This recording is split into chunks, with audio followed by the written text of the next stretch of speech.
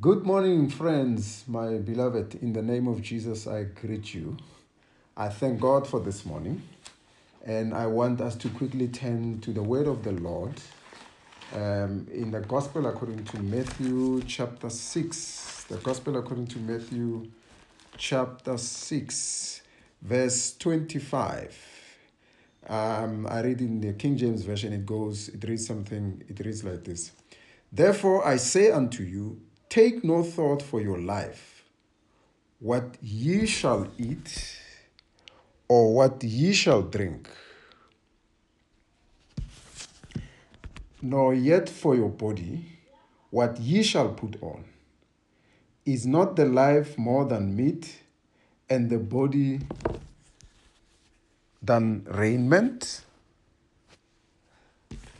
Let's pray. Oh God, we thank you this morning in the name of Jesus for your goodness, for your greatness, for your beauty, for your grace. We thank Heavenly Father that you woke us up this morning. We thank you for today. This is a day that the Lord has made. We shall rejoice and be happy in it. Father God, we thank you for the reading of your word. We pray blessings over your word. We pray, Heavenly Father, that your word touches us, that it roots us and establishes us and grow us. In Jesus' name we thank you. Amen. So, Banabetu, I want to talk to you very quickly about 5 things the Bible says we should not worry about. 5 things the Bible says we should not worry about.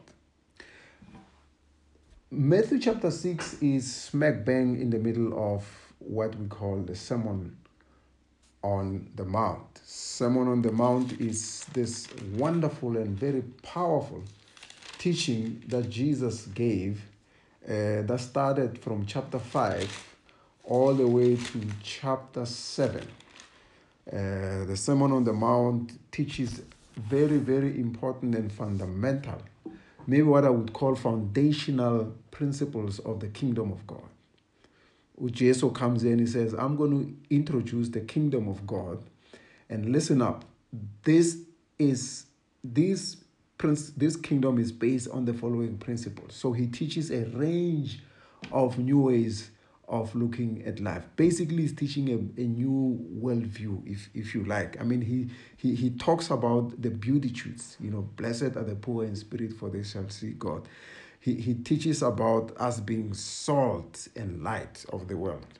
He teaches about righteousness. He teaches about anger. He teaches about adultery and divorce. He teaches about oaths and retaliation. He teaches about giving alms to the poor and how you should do it. He teaches about prayer and fasting. He teaches about possessions. He teaches about judging others and we ourselves being judged.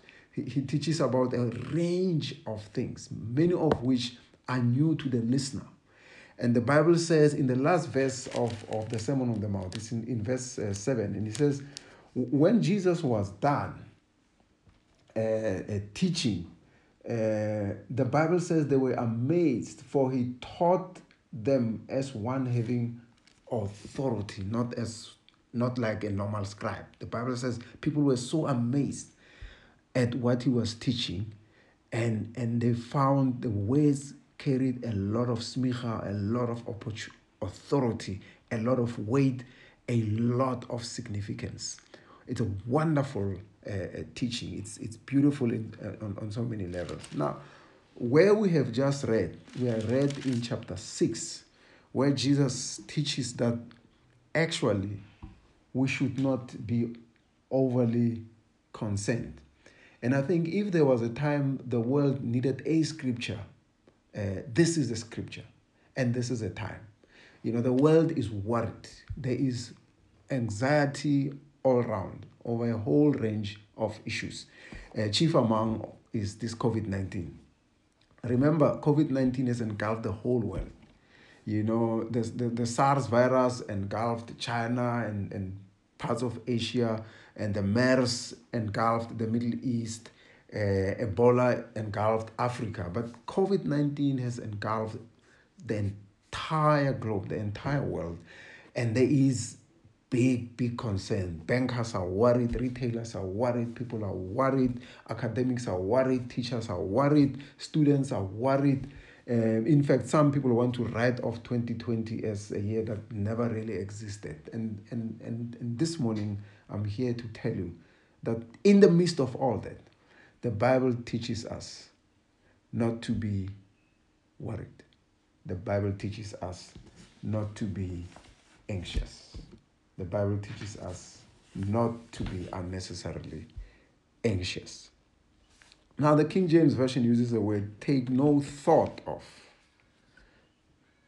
Taking thought of. In other words, taking thought, in other words, being to think about something. To really be concerned about something, to think deeply about something. The Bible says don't think deeply about these issues. Because when you do that, you are going to be overly anxious. And when you are overly anxious, you're going to be stressed. And when you're stressed, you're going to be sick. And when you get sick, you're going to die.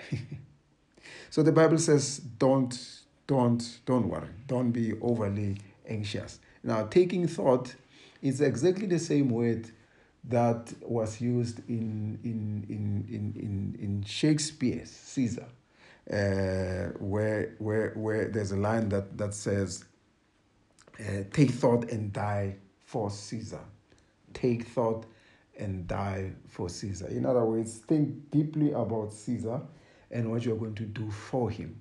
The Bible says here, take no thought. In other words, do the opposite of that. Take no thought of that. When Saul had lost the donkeys and his father has sent them to look for donkeys, he gets to a point where he says to the guy he's traveling with, and he says, hey, let us go back home, lest my father stops worrying about donkeys and take thought of us. Lest my father stops worrying about donkeys and takes thought of us. In other words, he starts thinking and be concerned and starts worrying about us. Take no thought of your life. Take no thought of your life. Now, Jesus in his teaching in chapter 6, he says there are 5 things that are going to make you worry. There are 5 things that are going to make you worry, and I want you not to worry about them. These 5 things are what humanity worries about. This is what everybody else is worried about, but in my kingdom, these are the things I don't want you to worry about. The first thing that Jesus says we should not worry about, and there's 5 of them. The first one, he says we should not worry about what we're going to eat. We must work for what we're going to eat. We must plan for what we're going to eat, but we must not worry about it. The second thing he says, we must not worry about what we're going to wear. The third thing he says, we must not worry about our bodies. The fourth thing he says we must not worry about tomorrow. The fifth thing he says, we should not worry about money. Because when we do that, we are not going to take heed of what God says. We're going to worry more about mammon, money. It says when we worry about money, we're going to serve money and not serve God. First thing, to repeat, he says we must not worry about what we're going to eat, what we're going to wear, our bodies, tomorrow, and mammon. In other words, we must not worry about the 5 F's, which is food, fashion, fitness, the future, and our finances. In the kingdom of God, these are not a worry. In the kingdom of God, these should not make us overly anxious. In the kingdom of God, these 5 things must not stress us. In the world, these 5 things are a source of stress. Everybody goes up and down to try and secure these 5 things. In the kingdom of God, Jesus says we must not be overly concerned about them. Why? The reason why he says that, and he says, think about it. Think about the priority of things. He says, don't worry about food. Isn't life more important than food?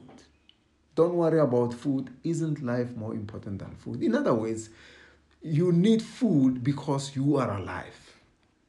Okay? He says, don't worry about what you are going to wear. Isn't your body more important than your clothes?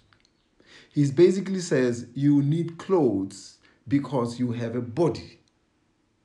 Without a body, there is no need for clothes.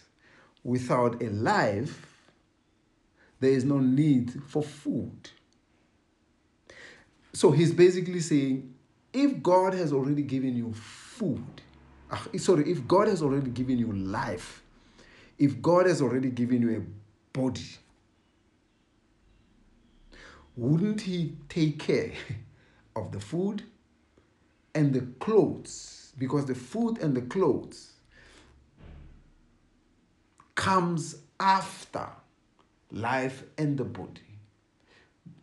The food and the clothes are required because there's already is life and the body. Fascinating. He says, don't worry about the body. He says, don't worry about tomorrow. Why? Because you already have today.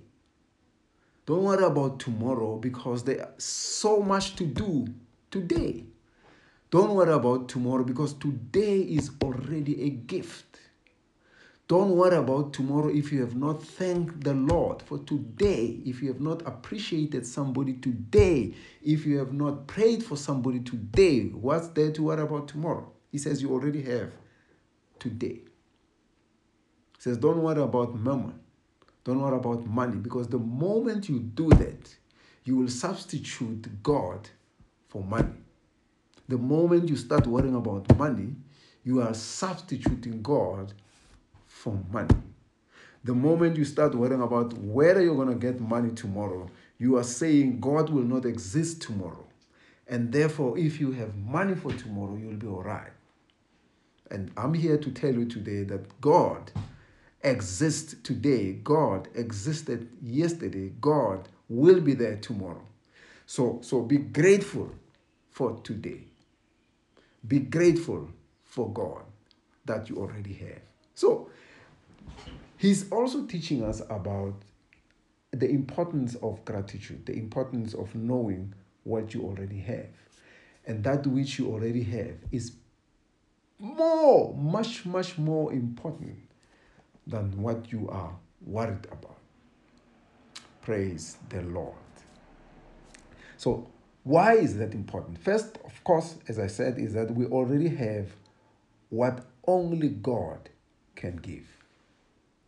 So we shouldn't worry about these 5 things because we already enjoy that which only God can give. We already have life that only God can give. We already have health that only God can give. We already have time that only God can give. So my brothers and my sisters, don't worry about these 5 things, because you already have 3 things that are much more important that only God can give. If you lose these 3 things, there is no need for the 5 things that you are worried about. If you lose your life, if you lose your health, if you lose time, these 5 things that you are worrying about, that we worry about, can never substitute these things. So number 1, Barcelona, we already have what is important, that which only God can give. Number 2, we should not be overly concerned because anxiety divides and distracts. Anxiety divides and distracts. Saul puts it very nicely. He says, let us go back home, because the longer we linger here, my father's attention is going to be divided. It's going to be divided over the donkeys and us. So, and we don't want my father to take thought of us. He sent us on an assignment for donkeys, but it's getting too late now. Let's go back home so that our Father is concerned about only one thing, so that his concern is not divided. Anxiety, bazalwane, divides and distracts.